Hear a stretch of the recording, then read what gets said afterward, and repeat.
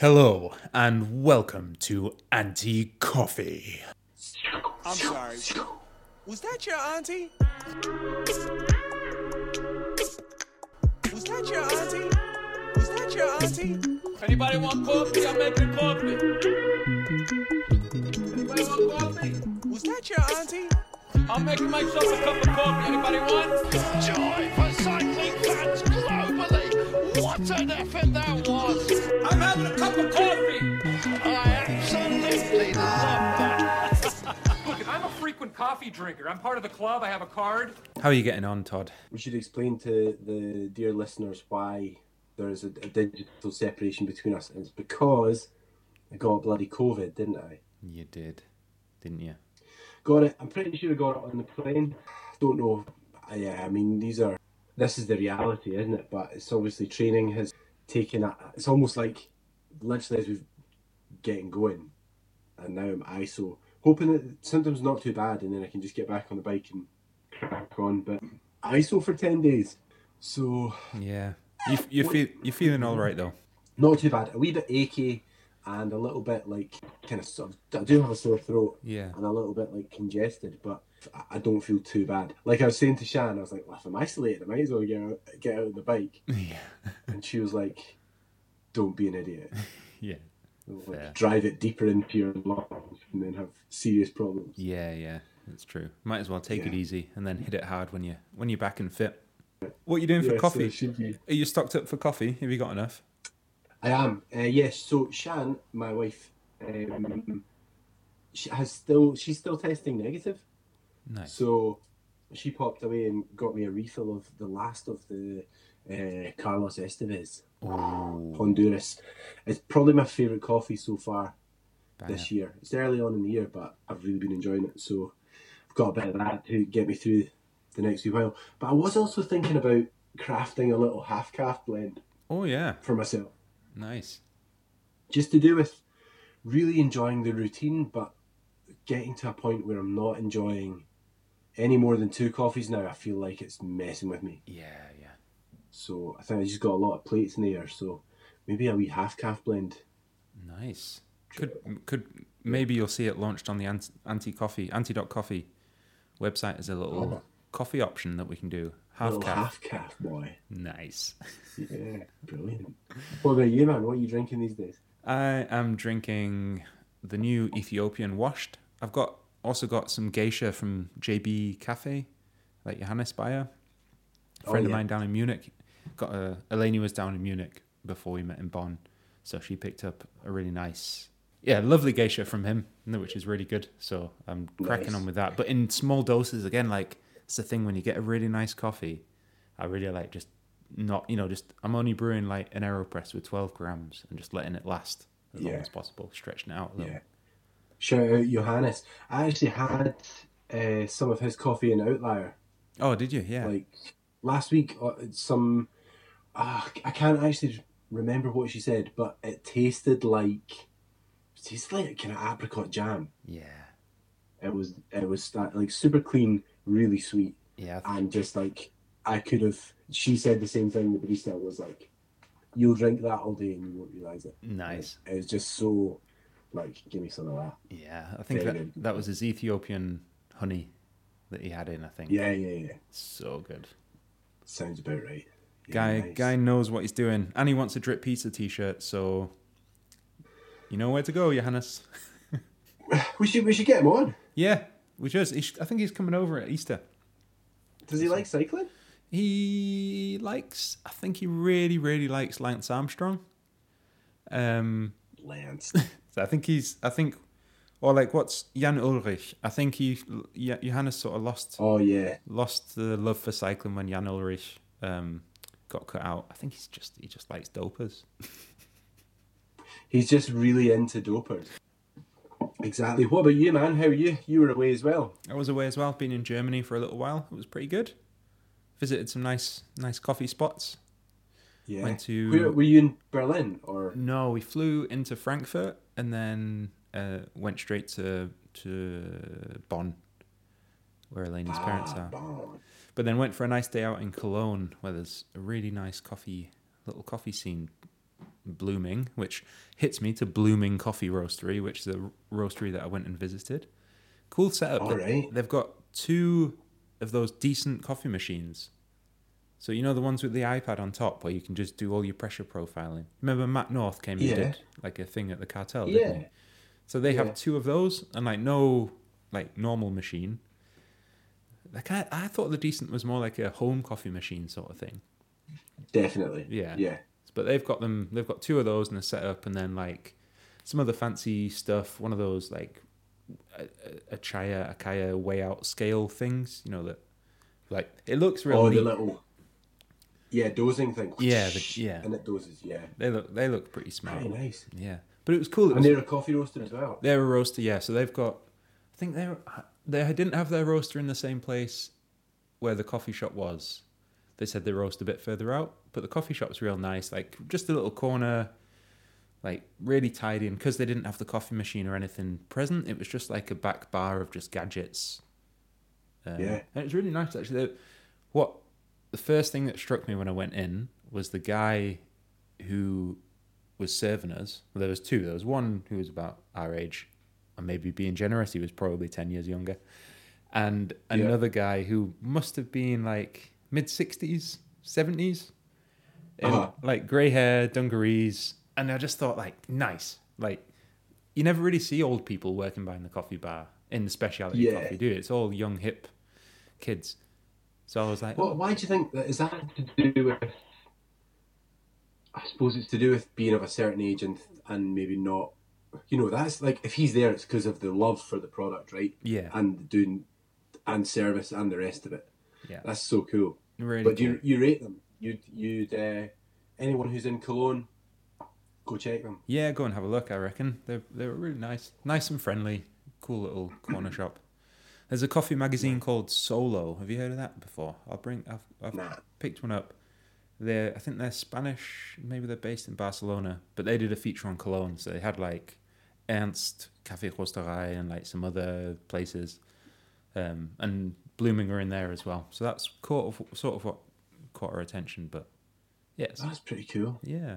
So obviously, you were away in Germany. I was away in Belgium. Would we have been close to each other? Close. Over the border? Close. Yeah, close enough, I guess. Like Cologne's close to the French border. Yeah, it's pretty close. And Bruges is close-ish to the French border. Yeah. Yeah, so it must have been... Could have hopped the border. I mean, that's... Done a little... Well... We're going to be cycling that way, aren't we, really? Well, maybe not so far. Yeah, maybe we can... If we go through Cologne, we could definitely check out Blooming's again. Yeah. Get them.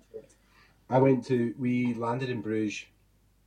We'd literally been in Bruges, went to get a PCR test. Oh, yeah. And then on the way back to the accommodation, stopped at Cafuné, which is a little roastery, very, very cool. They were closed to the public just only for takeaway coffees, but in the corner they had a little Probat, I think it's a Probatone, like one of the newer ones, powder coated, pink. Nice. Oh, it was so nice. The coffee was decent. I rate it. They're nice. Those probably the best place in Bruges for coffee. Cool. Yeah. What are they called again? Cafuné. Cafuné. Cool. Cafuné. So definitely give that 10 out of 10 for pink for having a pink Probat. 10 out of 10. Nice. Yeah. So obviously we appreciate a bit of travel and a bit of luxury in terms of our coffee experience. Someone else who does that is the person, this week's guest. Oh, yeah. Who we are introducing. It's our director sportif, the kind of third wheel of this tricycle. He's kind of like the invisible third wheel or the spiritual third wheel. A man who I've known for over 30 years and who you've known for over 30 months is Andrew Nelson, who joined us for a sit down and some coffee, and we did a bit of chatting. Although I don't think we actually talked that much about coffee. No, it was kind of about cycling. Yeah, and about a lot of what Nelson has to do with and mental health support building for mental health, is it? That's almost like one of his core capabilities, isn't it? Yeah. He's just a mindful guy, very well rounded in how to look after the brain, and he's able to apply that to this sort of team scenario, or in the fact that like you and I will have a sort of team relationship while we're doing this adventure, even though we're not up against anybody else. It's just A to B, but obviously we're working as a team. So how do we there are things about like how do we know what the other one needs, like all these kind of things. So it is a fascinating talk, like especially how Andrew was able to like. Are we calling him Andrew? We're calling him Nelson. Nelson. Yeah. Okay. I just call him Nelson. Yeah.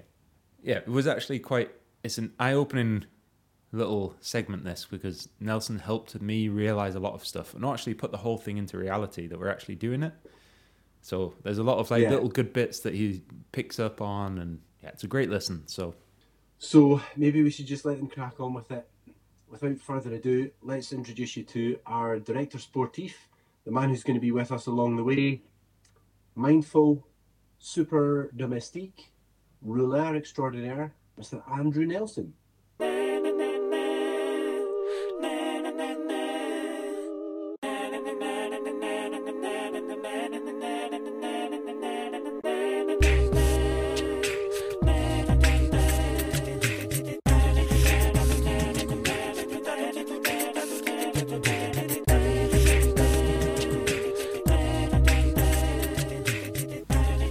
The thing that we used to, me and Gary, one of the other croque monsieur, used to not mock you for, but we definitely had it as a wee joke, was emotional intelligence, which really up until 2015 we did not believe was a thing.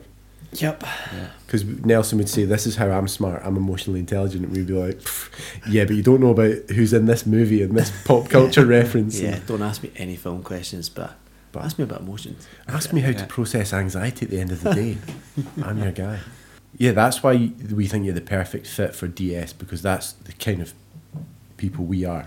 We need an arm around our shoulder. We need someone, like when we're sort of, I guess, preparing to do battle against the road, which is what we're doing. Yep. That's who we need as our DS, someone who can help us process things that don't necessarily have like a to B. I feel like this, but I can't really draw a line straight to why. I think I know what you're trying to say. Make sense of what's going on. Yes. I think you boys are going to be in some pretty intense... I mean, there's so many different factors, isn't there? You're going to spend a lot of time, the two of you, together. Yeah. So at times we'll all be together, but there'll be times where the two of you will be in the midst of it. And having spent a lot of time with Todd in a tent, I understand that can be an emotional roller coaster for anyone. But it'll be good to maybe help you make sense of, just be a bit motivational in the background. I mean, I don't have my credentials I'm not a psychologist, I'm not a psychotherapist, but I'm interested in all of that. I suppose as a social worker you kind of get a bit of you've read all of Erik Erikson's work. I know all of Erik Erikson, the psychologist's work, the developmental theorist. So you're studying in it. And I have worked in mental health services, so I've spent a lot of time with psychologists and psychotherapists, and I'm really interested in it from a personal perspective, and then probably professional perspective. I think it's a really important thing. And you've got a level of knowledge about what we're trying to do as well, in terms of you probably, definitely, you were on a bike before me and Tony. I mean, a family cyclist. My grandfather was an amazing cyclist, and actually grew up with a lot of cycling round about me. So grandfather every summer used to put his Brompton in a suitcase, and he had a suitcase just the size of his Brompton, and would head over to France and follow the Tour de France round. That's amazing. way. And he used to... Is that Grandad Sinclair? Yeah, my mum's dad. But my Grandad Sinclair used to aim for 10,000 miles a year. And some years we do 12 to 14. They kept diaries. We've still got some of his diaries, actually. I mean, in crazy, that's 80 to 90 miles a day. That's mad, isn't it? Maybe every day. But he would set off in the morning. He was a retired driving examiner, which is interesting, to have... I think he would have had 90 frames in the sheds. And so it's funny, as I got more into, as I got older, I probably didn't appreciate what was actually going on. So when you went out to the house, he'd be in his garage, smoking a cigar or a pipe. Quite funny actually, and working on bikes. That's what he did. Yeah. But my dad said that the thing about his bikes is they had always had far too much. So the chains were in great condition and the cassettes were in great condition, but they were covered in oil. So if you went anywhere near them, you got like your clothes were ruined. Yeah. He wasn't a stylish cyclist, but he had his own style. You know, he would have been wearing like probably up until he stopped cycling at the age of. He was in his late 90s when he stopped riding a bike, and even then he would go out to the veranda and he had like a exercise bike and he would sit on that and sing. And then latterly he then had like a pedal counter that you could sit in his like seat and just pedal. Did you ever talk to him about like why, like his motivations for, was it just as simple as I just love cycling? He talked about his health being his wealth. Loved being healthy. I think he was a great runner. He was in the army, great runner in the army, and then He was the. Are you allowed to say he was a spy? Probably is now. What are they going to do? Yeah. I think. Yeah. But he used to speak. He would go to France and only speak French. Yeah, and if none tourists asked none him, of his gifts, multilingual. But went to school in.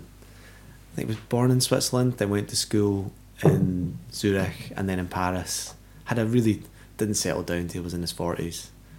Then had 5 kids and like had lived in Africa and things. So he'd travel. You know, quite interesting, isn't it? You think like people think about now. I got to go and see the world. He was doing that back in like the 1930s. Well, isn't it funny how people like will 40s, say, "Oh, I did Australia, I did Thailand," and you think, well, he didn't compared to the guy who like lived in Tanzania for 18 months. He left school, went to Canada, I think. But he and during World War II was in intelligence services. It's quite but not emotional intelligence services. Different type of intelligence. Yeah. All intelligence though. And then I think he just loved when he was in Africa after the war. Always had a bike with him, so that had just gone with him. He would always had bikes, and he loved that idea of like having healthy heart. You know, that was like really important to him.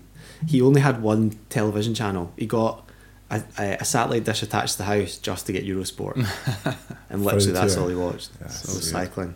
I miss that. I feel like it's a shame that to have got to this stage where I'm really into it. And obviously you're going to speak to my cousin. He's like who's doing very well. It's a shame that we've not been able to have that. He's not able to see that and like have that conversation with him. So you wonder how much of it is just absorbed. But then I think that's maybe always the case, isn't it? You don't appreciate when you're 15. You can't sort of see beyond your own. You can't really see beyond the end of your own cock, let's be honest. And then we are very fixated with that at that stage. You know? But then after you get to this age where you start to, I suppose, not become your parents, but you start to kind of appreciate things that maybe you can draw links to, like, oh, right, now I kind of get why, like, my dad would like that. You sort of skip a generation where you're like, I wish I'd, like, gone out to the barn when my granddad was, like, on his lathe. Yeah. And, like, just watched him and asked him stuff and helped him. And Did your granddad have a lathe? Yeah. Did he? Ah. Amazing. For ages, like, for 10 years, or, you know, like, 10 years when you're a kid. Like, so maybe from the age of when I was 5 to when I was 15. Yeah. We'd go up to the croft and he had a lathe. He used to turn, like, chair legs, table legs, prosthetic legs. But you think, why did I not? I know. Oh, man, like, if you could, like, obviously, you can't, but if you could go back and just say, right, it's only a day, I'm just going to go up and, like, sit there and just ask, like, Grandad, what does that do? Yeah. Can I have a wee go? And, like, you don't, because you're just too interested about, I don't know, like, whatever we were doing. Chewing gum. Probably, or being frustrated there was only one channel, Eurosport. Yeah. Can't, Or like, I'm bored, and you think, well... Yeah. He bought me my first bike, I remember that. What was it? Do you remember it? Rally Mustang. Beautiful. It's a mountain bike. Still got it? No, I don't still have it, no. And then last, I think... Actually, I was speaking to my mum about this the other day, we should have kept his bikes. He actually donated all his bikes to Africa. So they all went... Wow. A trailer came, they all went put on the back, and so the issue was I'm probably too tall for them. I think frame size I wouldn't have fitted any of them. But still, that's so cool to think that, like, those bikes will keep going forever because they were so well looked after. And then, so compared to the old bikes, you're now, what rig you running these days? I'm on a Cannondale Super 6 Lovely bike. Evo. My favorite road bike. The Super Is it, 6. Tony? Yeah. I love it. I think they age well, don't Yeah. they? I noticed they've brought the Cannondale have brought like the Cannondale brand onto the side of the frame again, as opposed to just up on the top tube. I quite like that, but I don't have. Yeah, it's a lovely bike. It is very style, aesthetically pleasing, the branding. Yeah. Because it's not, I mean, compared to the Ribble, which is just like Rebel. down the side. Yours is just very subtle. Yeah, That's the only place it says Cannondale, isn't it? yeah, Just it on doesn't the say top it, bar, and on it's the top a tube. wee C on the front. Yeah. It's very Volvo in its styling, isn't it? As well. Yeah. Very, like you say, subtle, but I actually I mean- had it in the over Christmas. Was trying to get to a bit of a Zwifting, and had it on up in the flat in the bedroom. Had it set up on the turbo, and that went down like an absolute balloon. I managed. It was there for 2 months, and then eventually. But I always went into the bed. I was like, that looks alright there. And then That's a beautiful piece of engineering. There's no problem with that whatsoever. that's a classic. It's got all the makings of a classic sitcom where Babs comes into the room and you just go, "You're beautiful, I love you," and she goes, "Oh, that's so nice," and you just turn around and go, "What's that, my love?" Just looking at the bike. Yeah, You're so beautiful, I love you. yeah. Oh, what do we see? The last year's victor of the Tour de France, slinging his bike away in sheer disgust. He's had an unholy tour. At one time he was going to be the leader. Suddenly Ulrich came forward and was going better than him. And then he had sickness, and now his bike doesn't work. Bjorn Ries, I wonder just what on earth he's going through his mind now. He's so disappointed.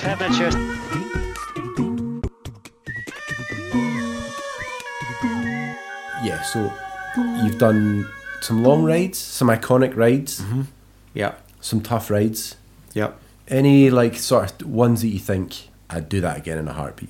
Yeah, I've really loved doing up round like Bealach na Ba, Torridon, Gairloch, that coast route. If you do the Bealach na Ba from the Torridon side and then drop down into Applecross, that coastal run up the west coast of Scotland is pretty impressive, and it's such quiet roads. So that's great. I do like doing that. That's what we'll be doing. That's- Yeah. and Yeah, So you are going to do that. inside knowledge from the DS. I would be hoping that you've got on a wee radio giving me all the guidance of where the Applecross village sign is going to come into view. Where I think you realise from me very quickly it'll be what to have to eat in Applecross. You must try the lobster. You simply must. that's supreme DS knowledge. Washed down with a cold. Chardonnay's underrated, but with this lobster, The sweetness of the lobster and the sharpness of the you've got Chardonnay. you on a 200-kilometre day. I was saying, gents, there's only one thing that's going to raise your spirits here. I would actually love you to create a training plan for us that's just based around that. Yeah, Just for like- food stops. Or there's no distances. It's just like you're going to cycle to here, and when you're there, order this, drink this, and then go to the next. I mean, it's quite simplistic, but I do wonder if that's my style is a bit like I'm quite fixated on where is it we're going to, what are we going to eat. It's kind of gains, isn't it? If I think that I'll burn 3,000 calories, then I'm definitely going to intake that at the other side. Yeah.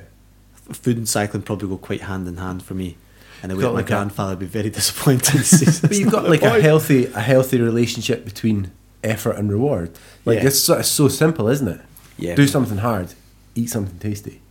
Repeat. Probably quite kind to myself, because I suppose I don't push myself that hard. I think a tendency towards slight laziness. I think I can. So the bike's improved performance, but I'm not like you guys are pretty impressive. I watch average speeds, etc. Your watt output, those kind of things. I'm like, that's great. But then if I'm out with you, I tend to find that my speed increases. So I can sit with you guys for a bit. But when I'm out by myself, I'm often more looking at the view. I'm thinking Head up. how more maybe a bit more head up as opposed to head down. Yeah. I will occasionally hit a hill and think I'm going to go for this hill here, or hit a stretch road and I think I'm going to go really fast. But it's the maintenance of that, like, I'm going to go out for an hour and I'm going to go as hard as I can. I think my mind drifts a bit and I suddenly start thinking, because I probably see cycling as more like it's just, I guess, that bit is good for you. Like, it's good for my heart, it's good for my head, and that's important to me, and maybe not seeking anything else from it than that. But I do love, like, the route, you know, love the route last year, Glencoe. Oh yeah, the Tour de Finland. The Glencoe, going down through Glencoe early in the morning is probably the most enjoyable period of time I've had on a bike. It was an glorious. amazing day, wasn't it? Yeah. It was a bit of fun in there. Even the climb up out of Tindrum. Where did we start? We started in Tyndrum, Tyndrum. Tindrum, yeah. The climb up out of Tindrum. That was like straight away. You knew it was going to be an amazing day. Yeah. I do think of myself as the slow one of the team, but I am also the oldest, so that goes for me. But that day, Tony and I set off, and Tony had my back in a very supportive way. He said, "Listen, if me and you just get a bit of distance here, you'll come second." That's what he said to me, and I'll give you some points. I thought you were agitating the ride quite a lot. I was definitely motivated that day. You had a bit of the Mate Mohoric's about you, with your black shoes on, and you were just. There was one moment where I don't know if it was just after a sort of intermediate sprint village sign, fairly nondescript, and then everyone settled in again, and then all of a sudden I just saw you go up and around the corner and up the hill. Oh, it was the ride into Port Appin. Yeah. Was it? Yeah. Just before that, yeah. I was like, rocket really? ship. I was like, where the hell does he think he's going? I felt like I knew the roads around to Yeah. Port Appin. I've been there, me and my dad have been cycling there in the past, and I thought, this local knowledge is going to set me off well. And then Straight down to the restaurant, wasn't it? what you under I was like, yeah, fantastic fantastic chowder in the restaurant. And but what you forget is that actually we've got some very determined riders in the Crockmashires. My man to my right here, Mr. Lee Johnson, is very, very fast if he wants. And Gary's chased me. You know, Gary's incredibly competitive. I think I probably underestimated what I was trying to achieve there.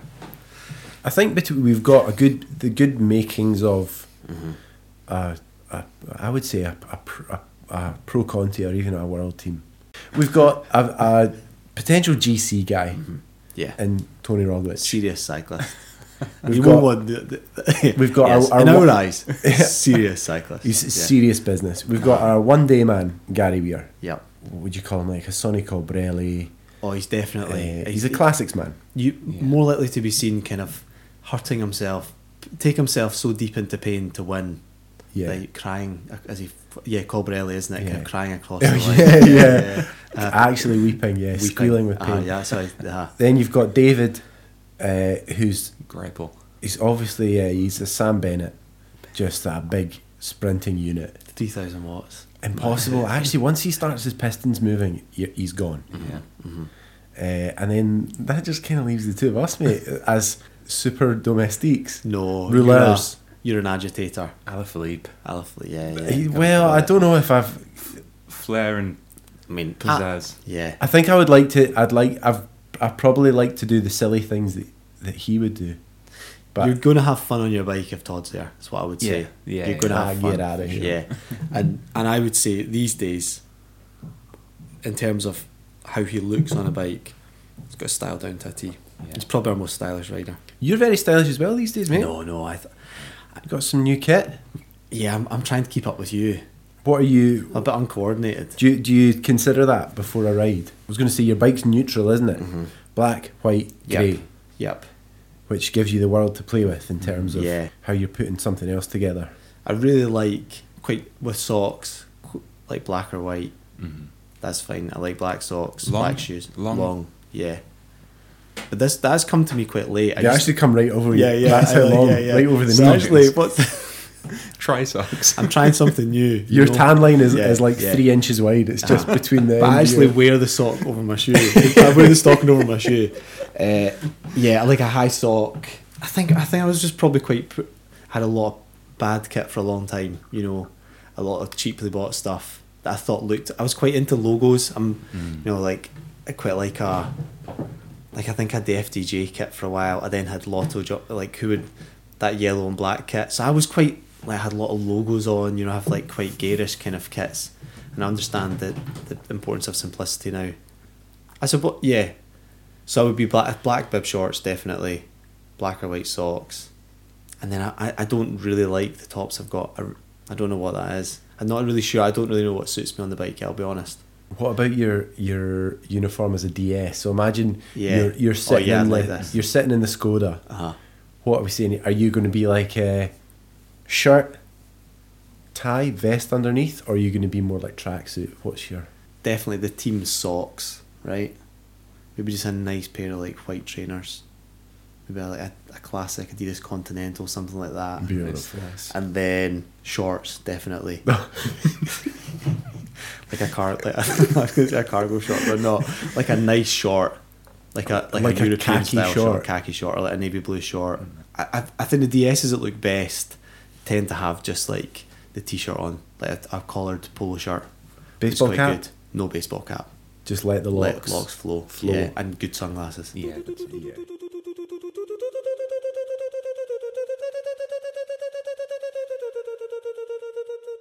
Here, drink this coffee. I don't like coffee. It's a vassal constrictor. Hey, coffee is the #1 drink in the world. Everybody drinks it. Even little kids in Mexico drink coffee. Well, I'm not a little kid in Mexico, okay? So then how as a DS are you going to motivate, let's be honest, me, sitting at the back, Well, I need to know what makes you content. beating I'll be trying to Tony? work that out. Yeah. Catching up with I mean, Tony? probably. You could But have a that- guess. Let's do role play. Okay. We're toodling along the road. Mm-hmm. It's a slight uphill. Yep. We're 200 k's in. Yeah. Day one. The gap is just going out, and Tony is now, he's away, and I'm now just gone tunnel vision, black in my brain, hating every minute of it. Yep. Now all of a sudden, hating every minute of it, and then to compound that, I've now realised that I'm hating every minute of it, and now I'm hating myself for hating every minute of this Yep. beautiful adventure. Motivate me. Go on. Well, I would say, I mean, obviously I've known you for a long, long time. You've done a lot in your life. You've achieved a lot of things, and probably have achieved from that space, that headspace. So I'd probably say something to you like, you need to let Tony go. Acknowledge this space that you're in your head, because it's actually quite productive for you, quite effective. You get things done when you feel like this. So I'd probably say something like that to you. I feel motivated now, Yeah, and I feel Yeah. great. I think you would. I think you need to. I think you're quite capable that way to get into quite a dark place. But like chasing Tony's not going to help you, is it? He's very effective. You know, if Tony's gone, he's gone, isn't he? You need to then you're fighting your own. It's your own day then, isn't it? Just like let that go, but use the energy, direct it into turning these pedals. I feel good about that. Jumps onto something that I've been thinking about. It's because we're riding together. We're obviously going to help each other out, but at some point, like if you're going up a climb with someone, you can see that they're suffering or Yeah. you're suffering. Yeah, When it's a good time to give them that space, and when it's a good time to try and be there as a motivation, because I feel like sometimes when you try and help something, it's not going to help because Yeah, the yeah. person just needs to Yeah. have their own it's going to space. be a bit like living together for a bit, isn't it? Yeah. Like, do you not think if you're like flatmates or wife or partner or like boyfriend or whatever, like you would be in that space? It's your thing like dyadic interactions. Like it's a bit of a dance. It's more like about kind of like child attachment theory. So with a newborn baby, you do a bit of a dance in terms of like the baby cries, you respond. The baby is telling you what it needs, so you go through the things, nappy change, food. But you do that. I think that's quite. I think it's the sort of thing you do through. Like you're always checking in with people about how they're feeling, what they want, and if you're quite tuned into that, then you make the right decisions. But it does take quite a lot of energy to be tuned into it. I think a lot of people would speak about not knowing what they're like. I live with that person. I don't really know what they need or want. Yeah. So like when we live together, I think you like space at times. Yeah. Todd just needs a wee bit of alone time. But unless you talk about that, you wouldn't know, would Yeah. you? So what you're saying, Tony, is like, you boys probably need to have a conversation before you leave. Yeah, I was about going to say like that. needs. It brings up a thing Ah. of like, there's going to be a point where I can be motivated externally, and then there's going to be a point where I cannot. Yeah. So like, when it reaches that point, I need to be able to say, "Fuck off." Yeah. Ah. Like this is Yeah. not. Yeah. There's nothing you can say at this point. And you need to be able to say that without in Telling- a way without that's, telling you to fuck off. yeah, or telling me it, and I've just not going to be offended by it because I know that's Yeah. how Yeah, yeah. you know it's like Yeah. a combination of Yeah. those two things. But at the Like same, you're just annoying me just now. yeah. And then I guess the other thing is whilst we're trying to do all that, we're also trying to record a podcast. Yeah. So yeah. that has sort a of lot stuff pressure. is like golden content Yeah. to try and record. So we've had this conversation already about saying like we've got to try and press record at the times that we don't really want to. But yeah, that's going to be a challenge as well, because like you say, when you're on a bike or if you're moving away, it's different. If you sat in a room, then it gets a lot more slow, and then as soon as you got a microphone in front of you again, everything just has another level of heightened thing. So yeah, it'll be interesting to see how that Your mood swings. Stay tuned, guys. Listen to Todd falling out with Tony for the third time. Have you ever heard a 37-year-old man have a nervous breakdown on a bike?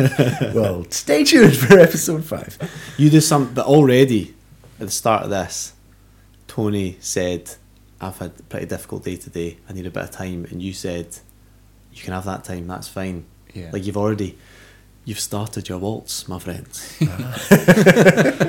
I want to.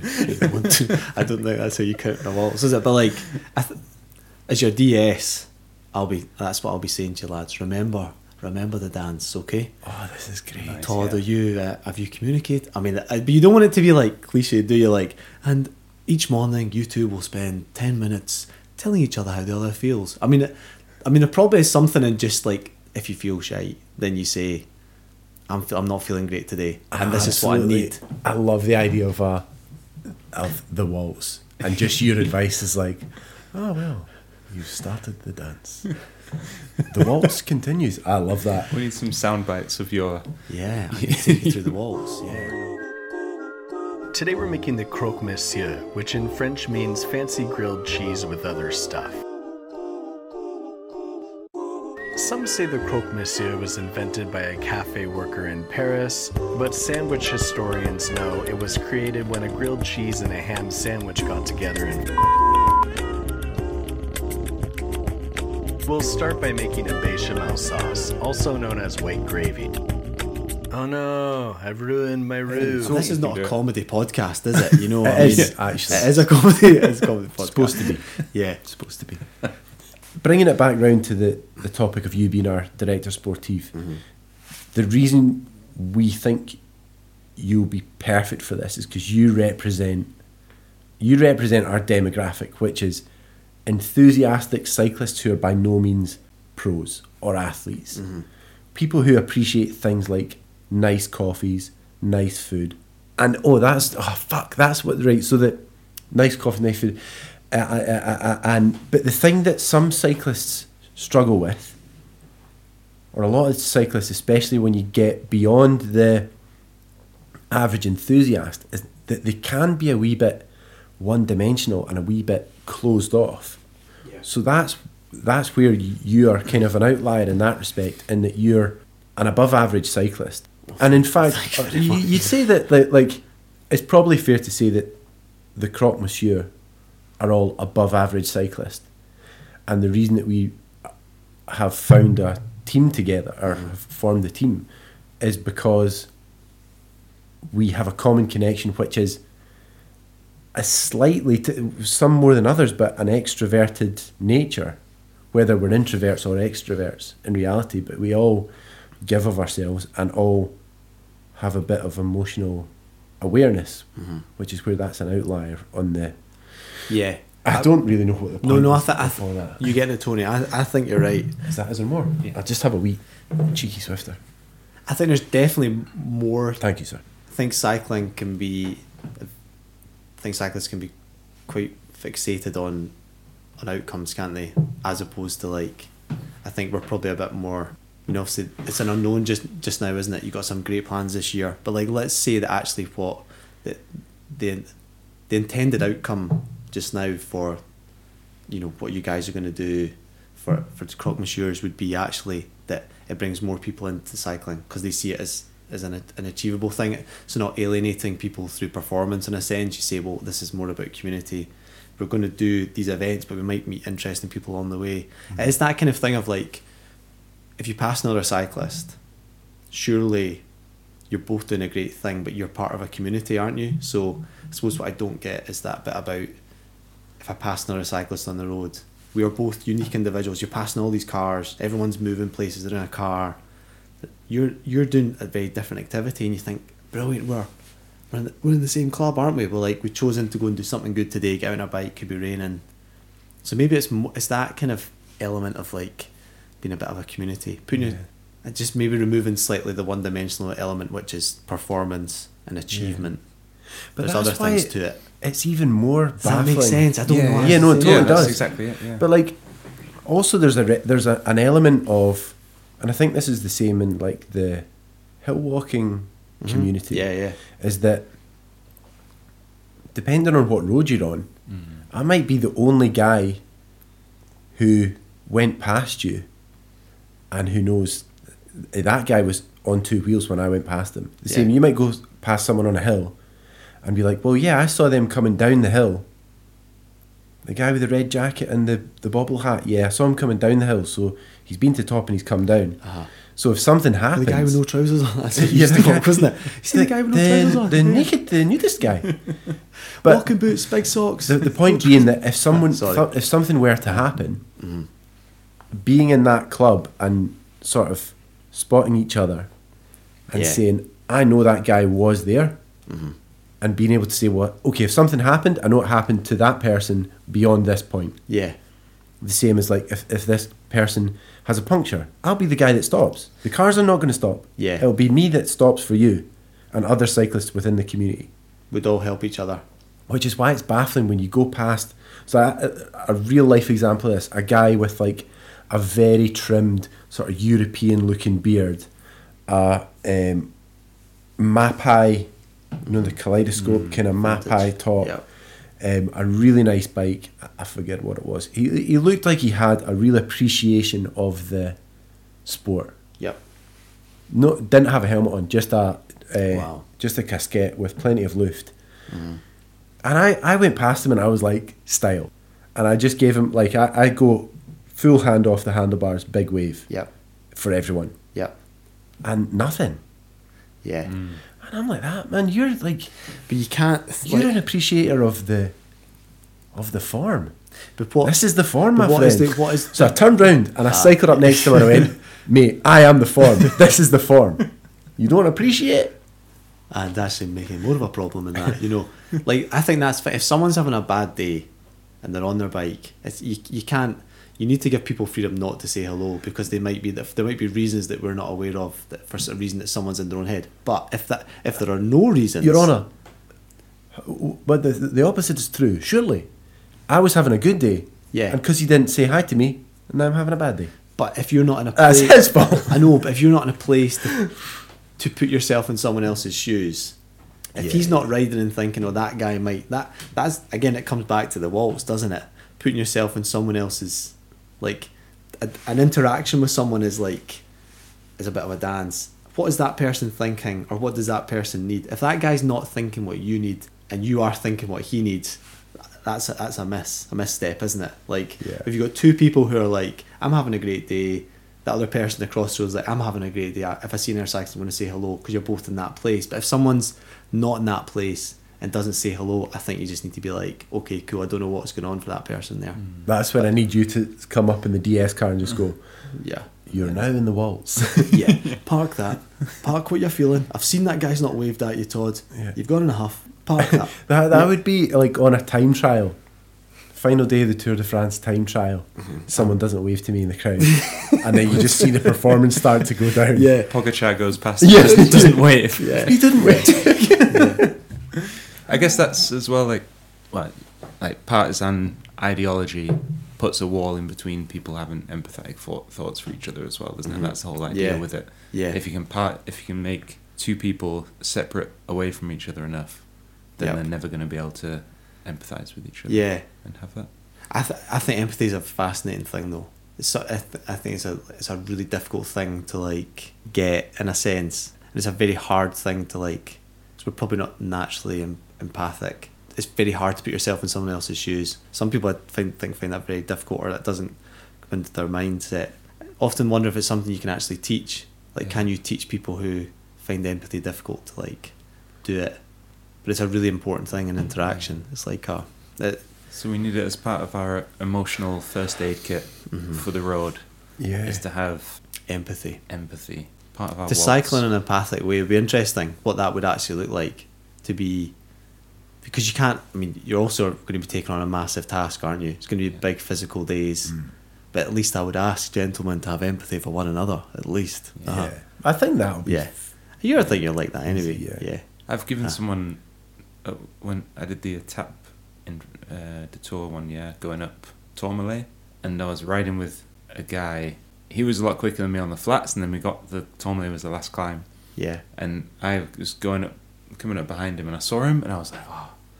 And I was chatting with him, and he was sort of a bit white faced, so I went to put my hand on his back to like say, a sort of like push, and also like, come on, we'll go up together. I turned around and smacked my hand off him.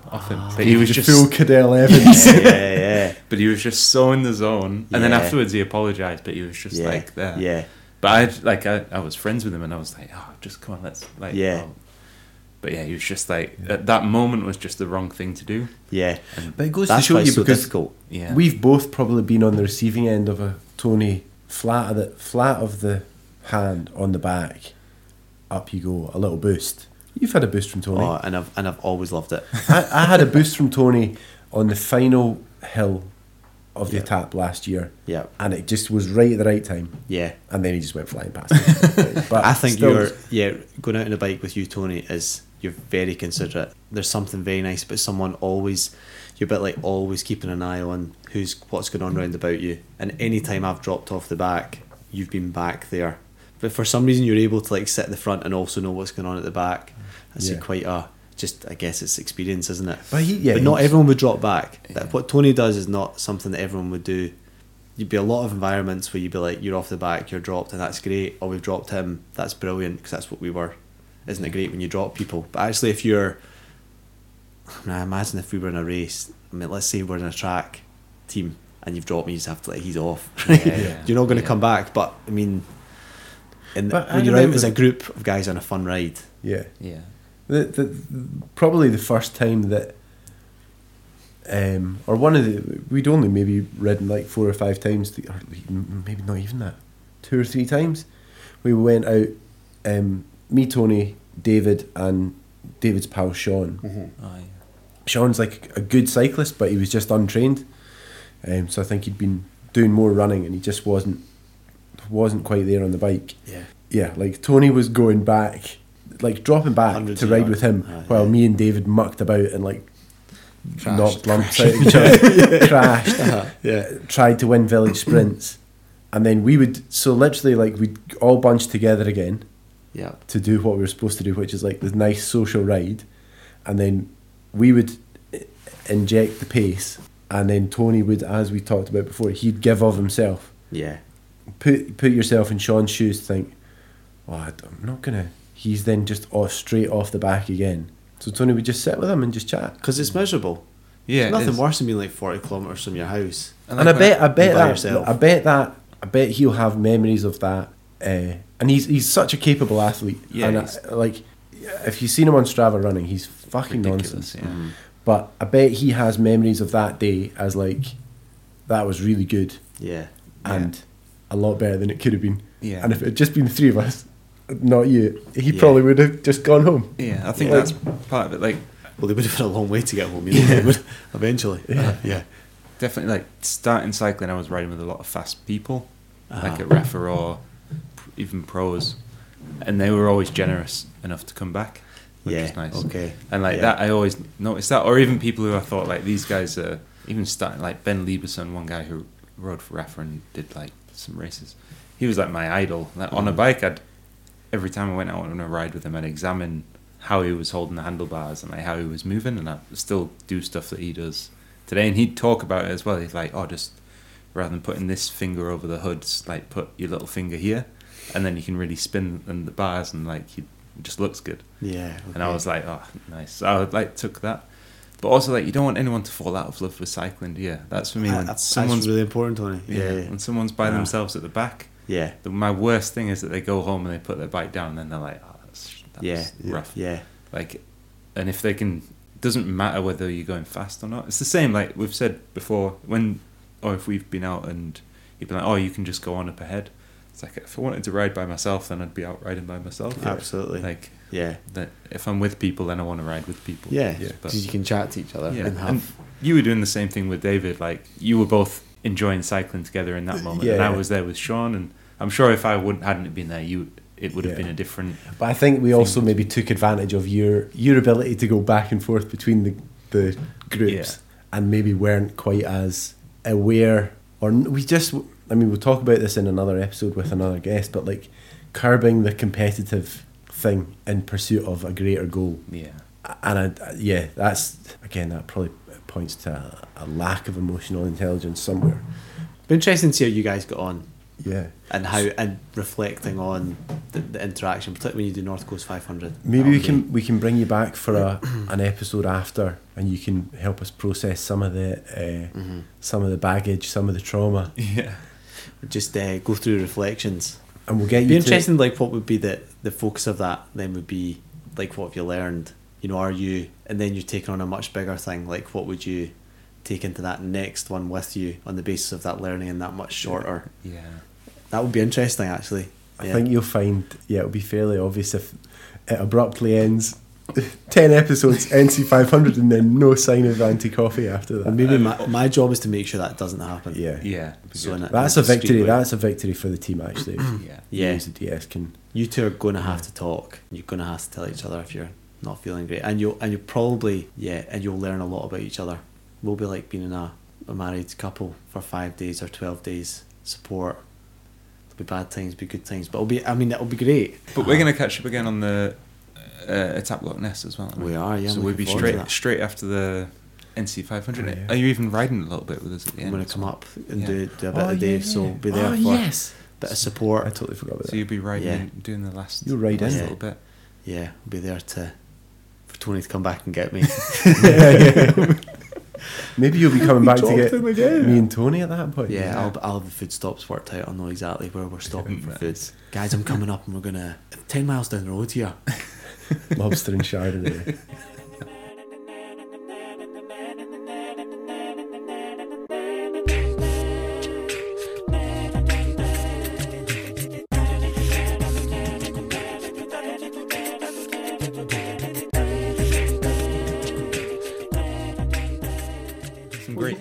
Great insight. I love the dancing metaphor. That's like, I reckon that's something we're going to go on with, isn't it? Like the dance, even like just dancing on the pedals, but also our dance together. Like good. I love that. That's my favourite takeaway from the whole thing. I think, now you are in the waltz. Yeah. So great. Good. So hopefully, we're going to get Nelson to give us training, or give you, the listeners, training updates every week. He'll be checking in with us as the DS, and he'll give us like a little 60-second rundown of how the week's gone. So obviously this week will be one of the boys had COVID. So but thanks very much to Nelson for giving us a bit of his time. We'll probably get out on the bike with him at some point as well, because if we're probably gonna try and do an episode with the Croque Monsieur group at some point.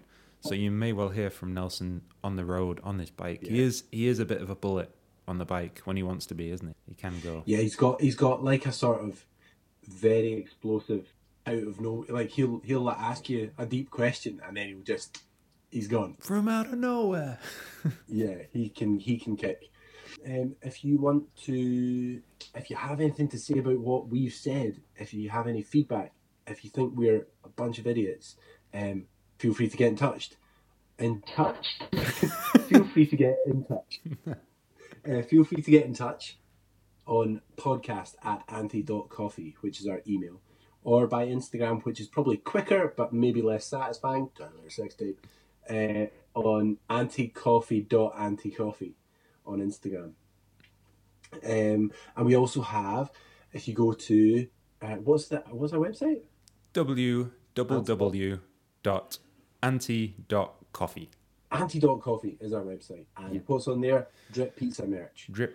So we've got a couple of episodes of Drip Pizza to share, but maybe we'll just hold them back for now. Yeah, we want to get you bedded into the lore of this podcast before we start messing with the format too much, but should be good. Drip pizza is like the hundreds and thousands, the sprinkles on top of the ice cream. Yeah. Isn't it? Like we've still got to do the Whippy, Mr. Whippy, whatever Yeah. it's called. And then comes the 99 flake or the hundreds and thousands. That's drip pizza. So look out for them. We'll stick them in every now and again, but until then. That's just a little bonus. That's for nothing. That's for free. Yeah, and I would just like to apologise for my COVIDness. That's all. Sorry I got COVID. Sorry to all the fans out there. But actually, by the time this episode comes out, I should be well out of ISO. So. Yeah. And it's good. You're doing it proper, Todd. You've had your 3 vaccinations. Therefore, you are not that ill, hopefully. And you're in isolation, doing it proper. And then you can come out and crack on with the training after that, can't you? Yeah. Nice. Cool. I think that's us. Until we're back face to face and microphone to microphone. Tuesday. Yeah. It's always a Tuesday. You guys, see you next Tuesday. Get it? Yeah, so until next Tuesday, see you next time. Dreamers. I'm sorry. Was that your auntie? Was that your auntie? Was that your auntie? Anybody want coffee? I'm making coffee. Anybody want coffee? Was that your auntie? I'm making myself a cup of coffee. Anybody want? Joy for cycling fans globally. What an effort that was. I'm having a cup of coffee. I absolutely love that. Look, I'm a frequent coffee drinker. I'm part of the club. I have a card.